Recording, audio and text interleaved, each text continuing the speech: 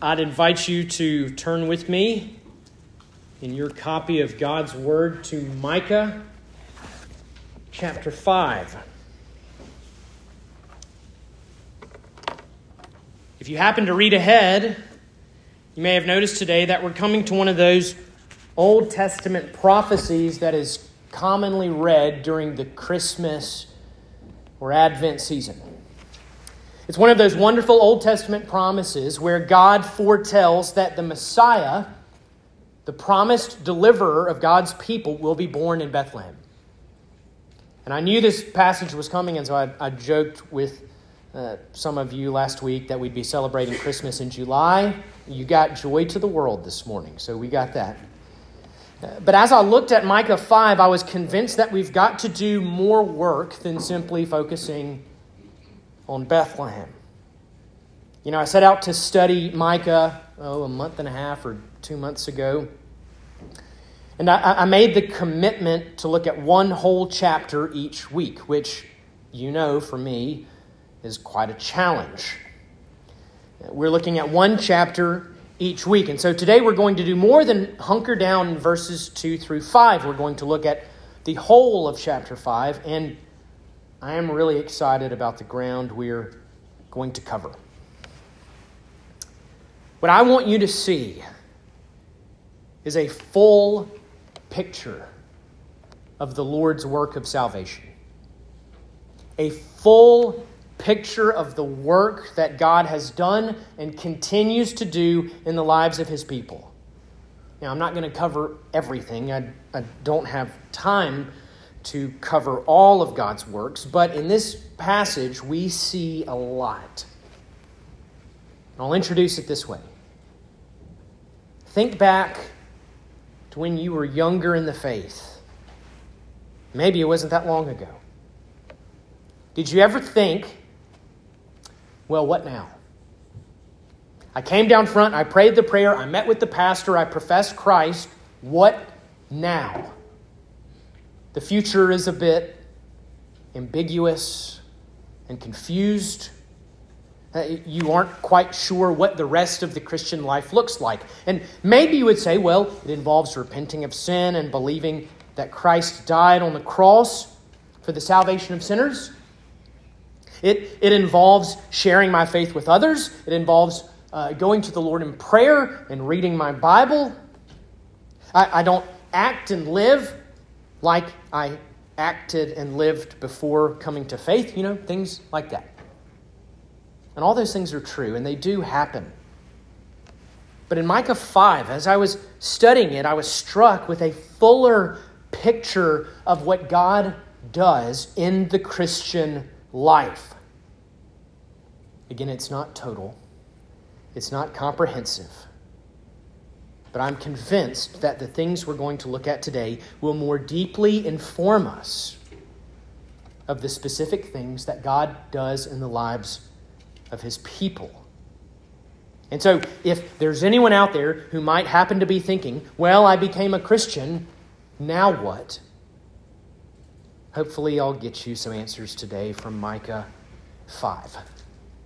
And be forewarned, I'm not going to approach this chapter as a nitty-gritty commentator. My goal is to preach this text and to put before you the whole Christian life.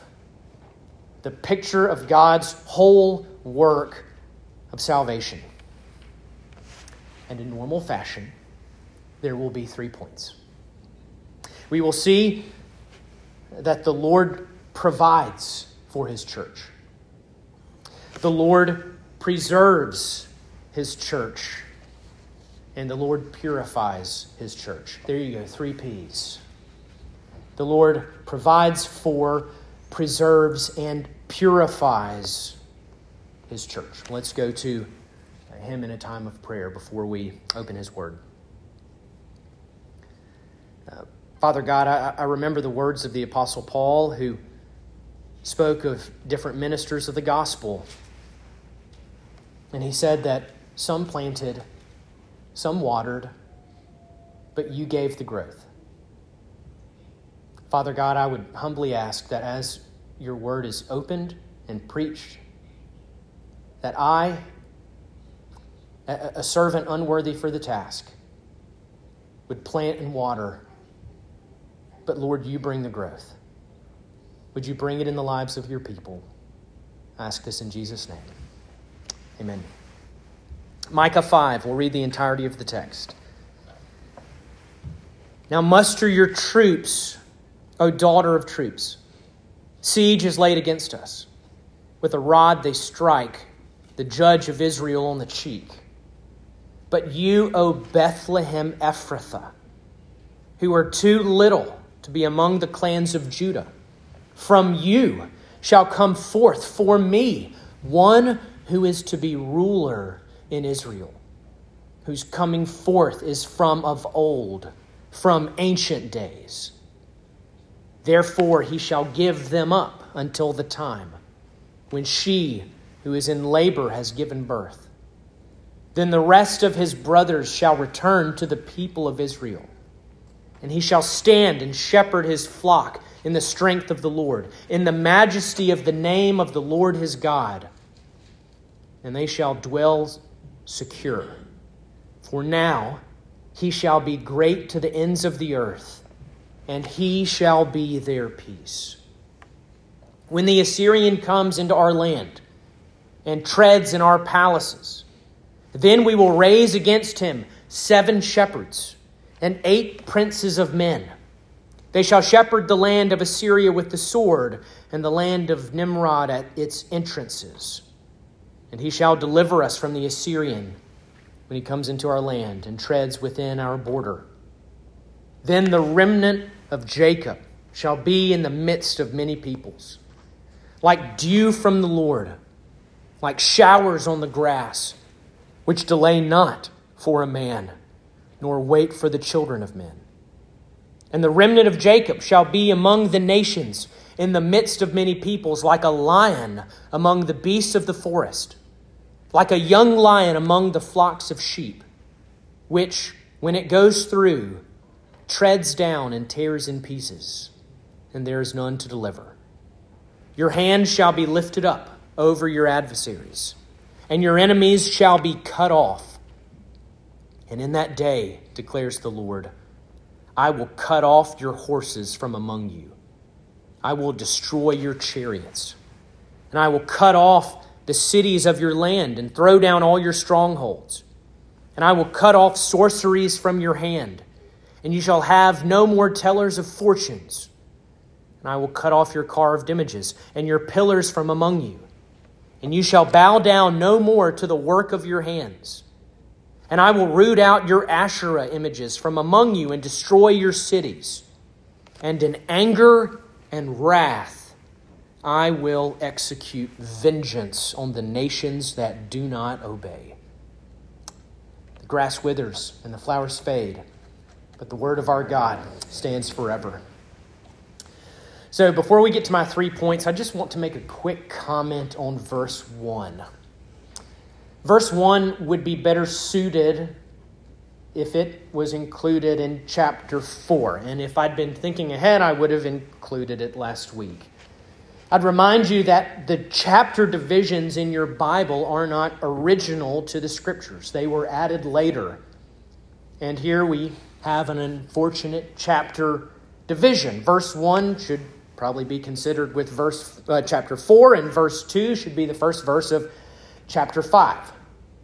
When you think of where we ended last week, of life in the valley, we see a continuation of that in verse 1, where enemy armies have gathered against God's people. There's danger and distress. Their king is unable to save them, and he will be humiliated.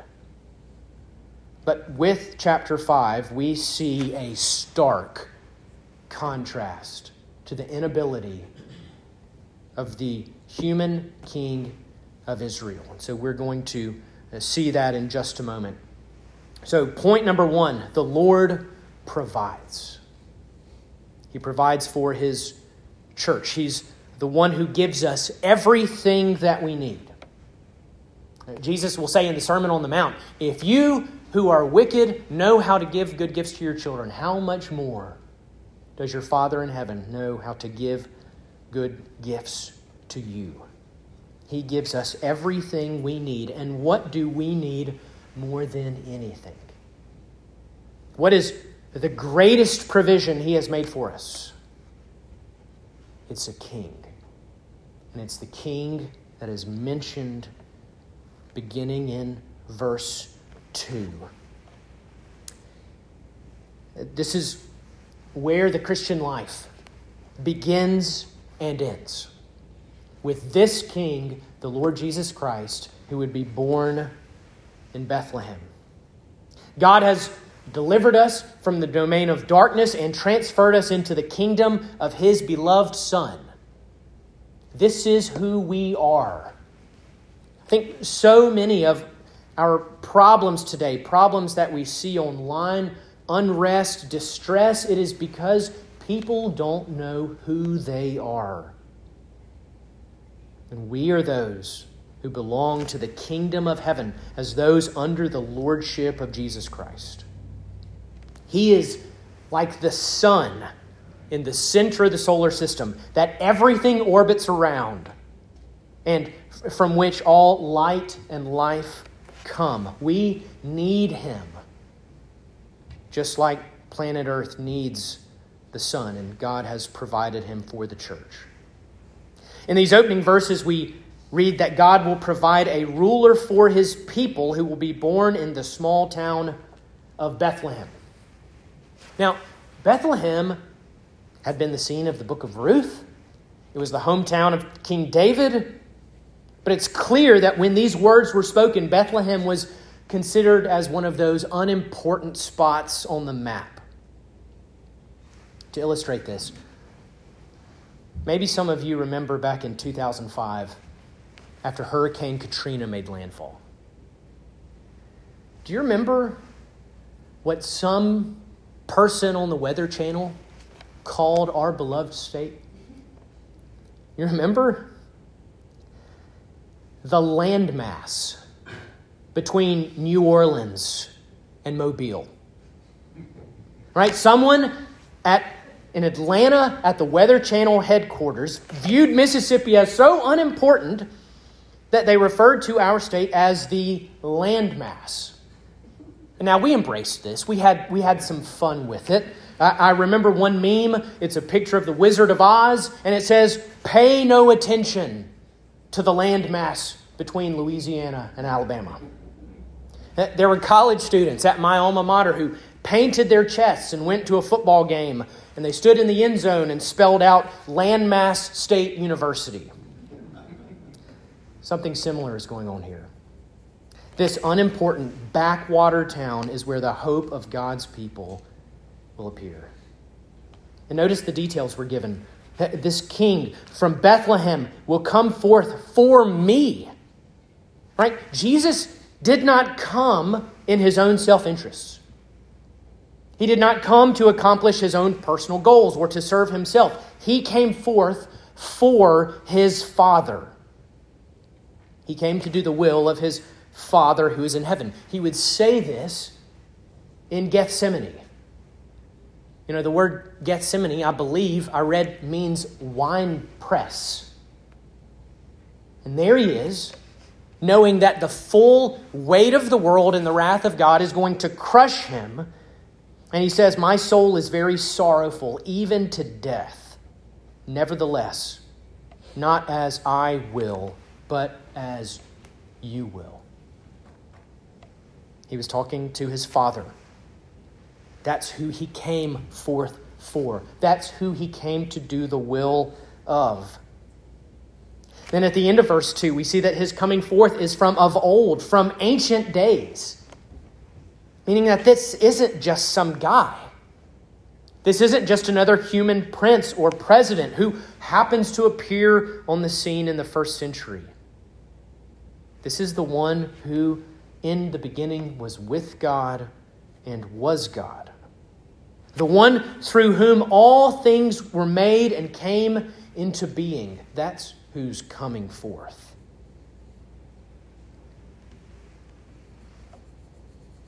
That's who the Lord has provided. But why was He provided? Well, we're told in verses 4 and 5. God provided his Son for us because we need a shepherd. This is one of the most common images used in the Scriptures to describe the people of God. If you want to be humbled, just recognize that over and over and over again in the Scriptures, the people of God are referred to as sheep. We see this in Psalm 95, for he is our God and we are the people of his pasture, the sheep of his hand. Jeremiah 50, my people have been lost sheep. Their shepherds have led them astray. The author of Hebrews refers to the Lord Jesus as the great shepherd of the sheep. And do you remember what happens at the end of John's gospel when Jesus is reconciling Peter to himself? Over and over again, 3 times he says, Peter, tend my sheep. Feed my sheep. It's everywhere in the Scriptures. And it's so important for us to remember we need, as we walk with the Lord, we need this level of self-awareness. This is who we are. This is how we function. We are those who wander away into isolation and danger, simply following our own appetites. We think of the hymn writer in Come Thou Fount of Every Blessing. He says, prone to wander, Lord, I feel it, prone to leave the God I love. That's who we are. And we are desperately in need of a shepherd who will defend and lay down his own life for the sheep. Going back to Come Thou Fount, you remember those words, Jesus sought me when a stranger, wandering from the fold of God. He, to rescue me from danger, interposed his precious blood. All your days, never forget that this is who you are, a sheep in need of the Good Shepherd. And if we go back to that line I just read from Come Thou Fount, we see the next reason why the Lord provided his Son for us. He, to rescue me from danger, interposed his precious blood. We see in verse 5 that not only is he our shepherd, but he is our peace. We talked about this a couple weeks ago back in Micah 3. The wealthy and the influential would pay prophets. And the prophets would respond to them by crying, peace. Peace be upon you. Right? And you'll remember that peace isn't simply the land resting from war. It's the absence of God's judgment. It's a declaration that all is right between you and your Maker. It's a declaration that you are holy and righteous. And in Micah 3, these false prophets were leading the people astray, speaking kind words to those who lined their pockets. But that same word is used here. Peace. He is your peace. Not only are we sheep, we are those who are desperately in need of peace. Because we, at one time, or maybe still are, enemies of God. He is our peace.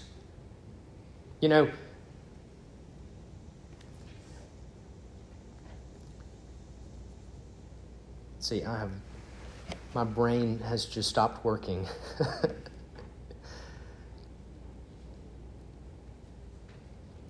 Growth in the Christian life. Every day, year after year, decade after decade, we remember and rest in the fact that Jesus is our peace. Our discipline is not our peace.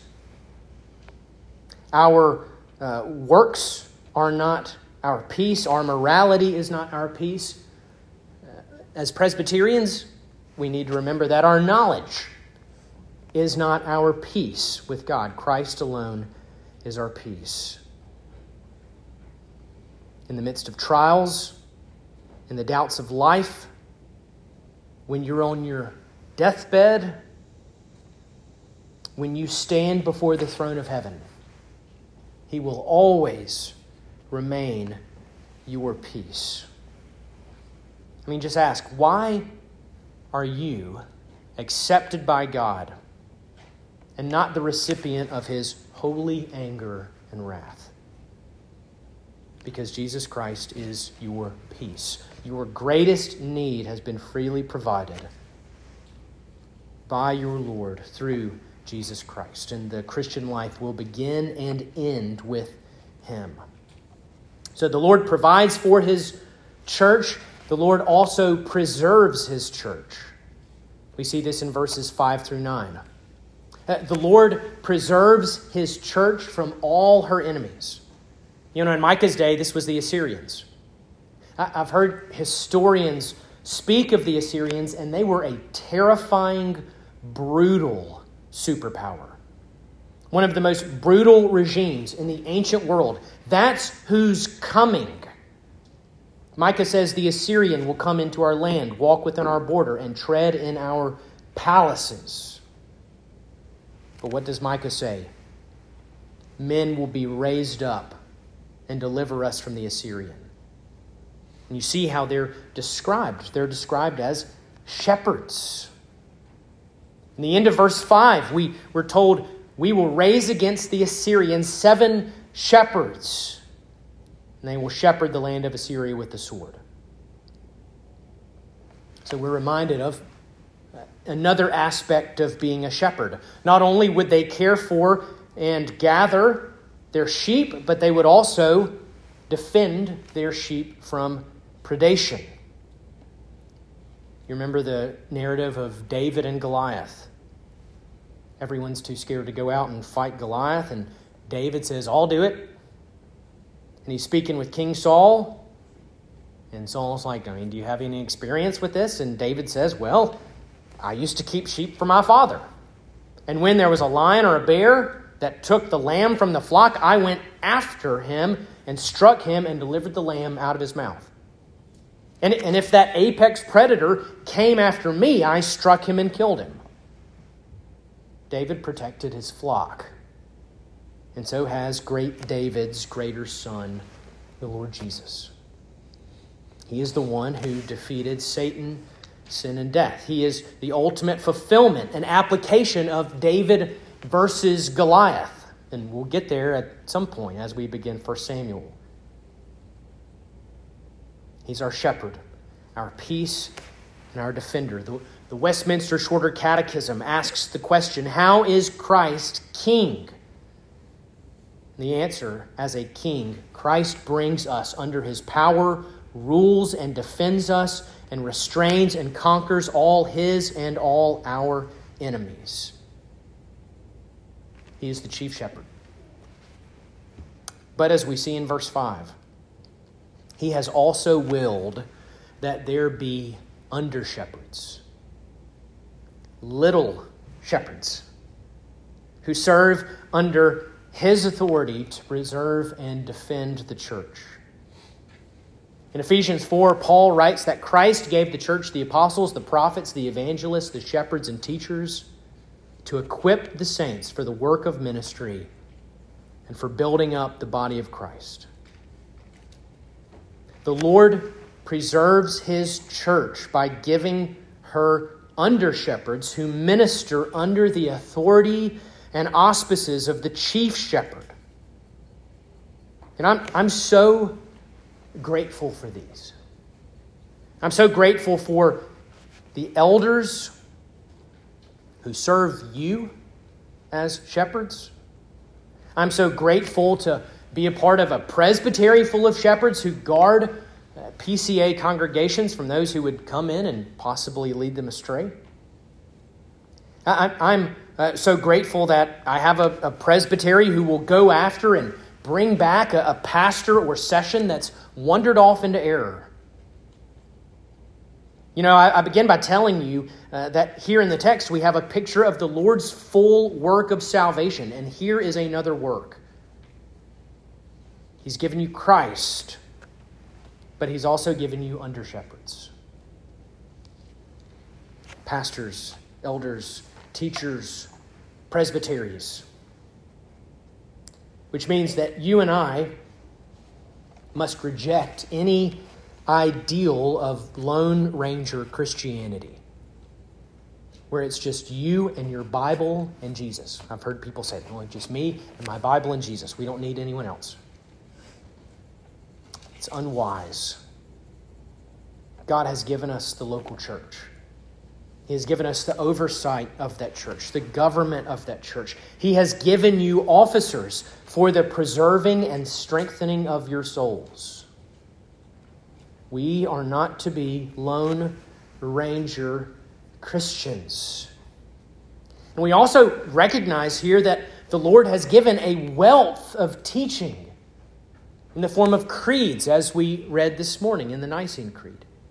He's given us confessions and catechisms, as I quoted from just a moment ago. And these help preserve the teaching and doctrine of the church. I mean, thank God. How often do we thank God for the Westminster Confession of Faith and catechisms? I mean, thank God that it's not just us and our Bible isolated from the church and isolated from 2,000 years of church history. I mean, we stand on the shoulders of giants who labored and delivered to us faithful teachings of the Scriptures that preserve and protect the church from falling into error and controversy. And these things have been resolved hundreds, if not thousands of years ago. The Lord preserves His church by giving them under shepherds. And as He preserves them, He makes them both a boon and a bane, a blessing and a curse. And we see this in verses 7 and 8. In verse 7, we read that the Lord's protected, preserved people shall be in the midst of many peoples like dew from the Lord, like showers on the grass. They will be life-giving and refreshing. That's the picture here. God's people will bring life-giving refreshment to each other because of the power and word of Christ that is in them. Paul speaks of this often in his letters. He'll write to the Romans and say, pray for me so that I'll be delivered and I'll be able to come to you and be refreshed by your company. He'll write to the Corinthians and he'll name 3 men and say that they refreshed my spirit as well as yours. He'll write to Timothy and speak of another brother and say, he often refreshed me and was not ashamed of my chains. You want a picture of the Christian life, of life in the church. It's this: spending time together, praying for, encouraging one another with the hope we have in the gospel. Doing so is like rain falling on parched grass. Maybe it's a group of our women taking a retreat for a couple of days. Maybe it's sitting with a friend over a cup of coffee. Maybe it's calling a friend who is struggling or having a family into your home. God's people gathering and sharing with each other the hope of the gospel is like rain falling on parched grass. But there's another side.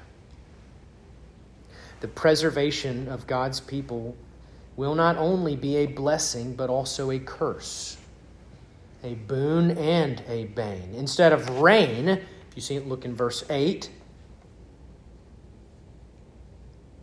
we have the picture of a lion doing violence to sheep. And it's not as if the church is doing 2 separate things here. They're being loving and caring towards the insiders who are in the church, and then they're hating and hurting the unbelieving world. They aren't doing 2 separate things. They're sharing the only hope the world has of fleeing to Christ and looking to Him as your peace. The world just receives this differently.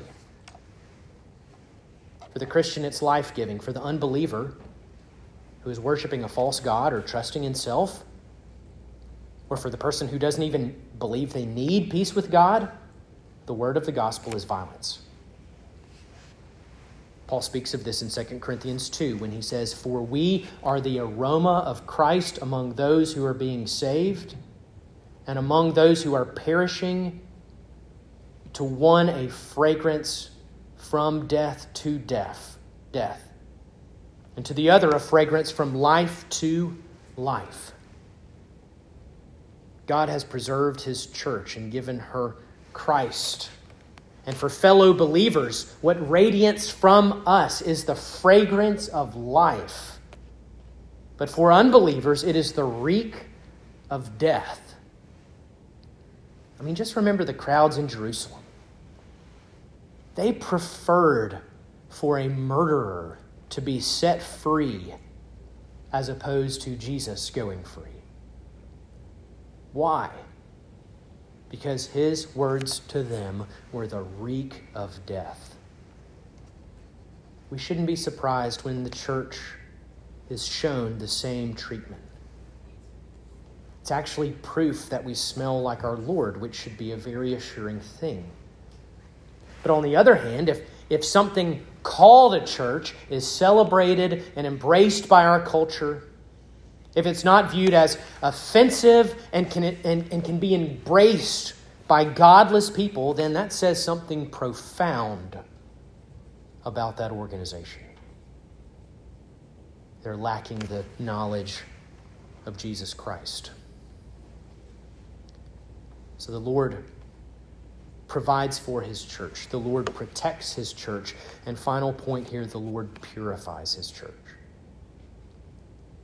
Now, I'm trying to give you a picture of the full work of Christ in the Christian life, and here's the final point.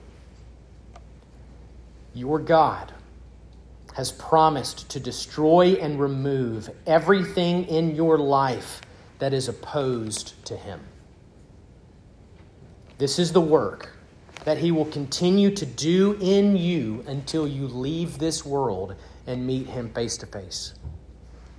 He will work holiness in you and remove everything that pollutes your soul. And the first thing He promises to rid you of is your security and confidence in the power of man. You see this in verses 10 and 11. He says, "I will cut off your horses from among you and destroy your chariots." What were horses and chariots? They were offensive weapons. Military weapons. The more you had, the stronger and more secure your nation. And then there were also defensive weapons. Verse 11, cities and strongholds. These cities on a hill surrounded by thick, tall stone walls. And if you were inside them, you felt so safe and secure as if you were untouchable. But God says, I will cut them off. And it's not as though He leaves His people exposed and defenseless. He's the one who is their strength and defender. And as the psalmist wrote, some trust in chariots and some in horses, but we trust in the name of the Lord our God. We don't need a city. He's our refuge. We don't need a castle. He's our strong tower.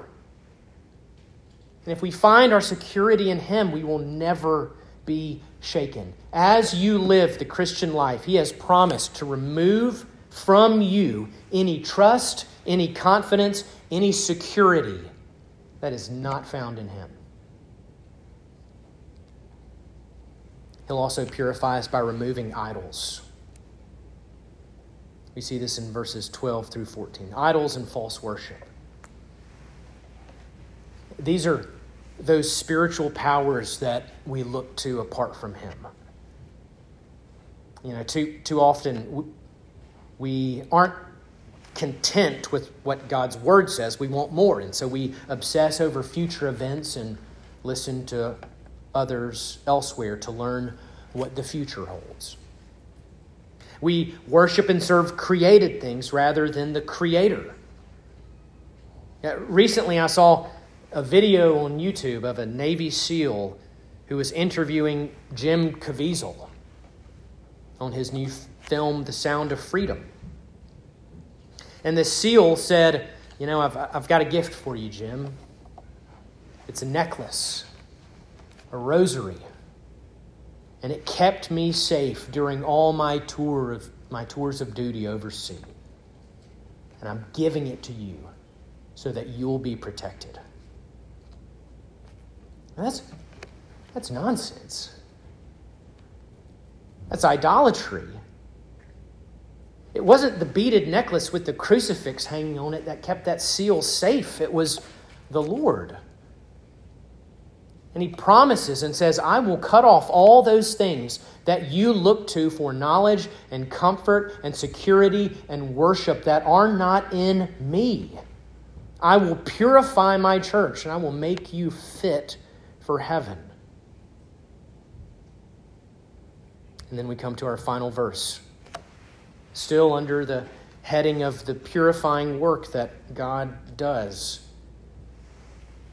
In verse 15 we read, and in anger and wrath I will execute vengeance on the nations that do not obey.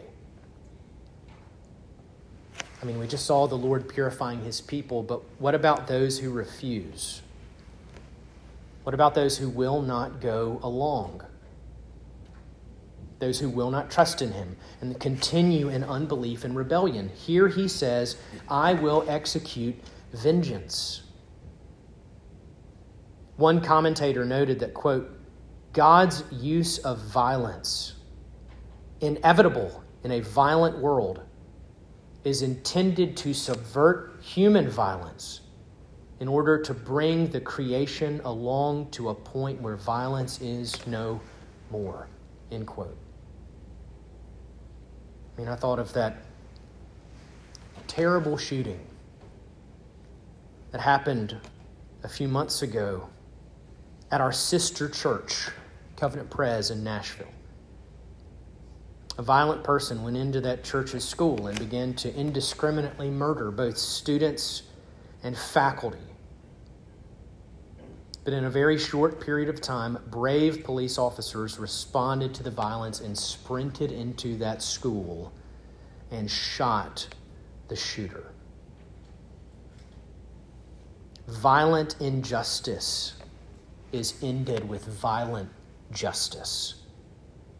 That's the picture here. And that's the final work of Jesus Christ. How is he pictured in Revelation? He's pictured as a conquering king who comes with a sword in vengeance and wrath to avenge his people and punish wickedness. God will purify his people, and one day he will finally and fully purify all of creation.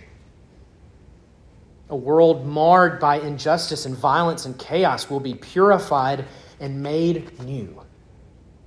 This is Christ's final work, to bring eternal peace, to prepare an eternal home for his bride, where there's no more weeping, no more suffering, nothing unclean, nothing accursed. So as we wrap up Micah 5, this picture of the Christian life, remember how you have been provided for. Remember that you, even today, are preserved by him. And remember that he is working in you, working holiness, removing things from you that are offensive to him. So let's be humble. Let's be quick to repent. Let's plead for him to expose all those things within us that are offensive to him and to look to Christ alone as our peace and trust, resting in the fact that he is our good shepherd and we are the sheep of his pasture. Encourage one another with these words until the day he comes and we meet him face to face. Let's pray. Father God, we do praise the work that you began within us and the work that you have promised to complete. Father, we are those who can begin a project and never finish it. But it is not so with you. The good work you began in us, you will finish. Father, you have provided for us in your Son. You have given us a shepherd who sought us when we were a stranger and brought us into the fold of God. A shepherd who died for his sheep and gave his blood so that we might be at peace with you forever. Father, you have given us the church, this wonderful gift, this living house that we are a part of and we make up. Father, I do pray that we would be those who love for and care for each other and encourage one another with the hope we have in the gospel. And Lord, again, would you root out all idolatry, all wickedness, all hope and security and trust that we have in other things that are apart from you. Make us fit to live with you forever. We know that right now we are covered in the righteousness of Christ and that we're justified. But Lord, continue to work in us. Continue to make us fit, that we might live forever as your people and you be our God. We ask this in Jesus' name. Amen.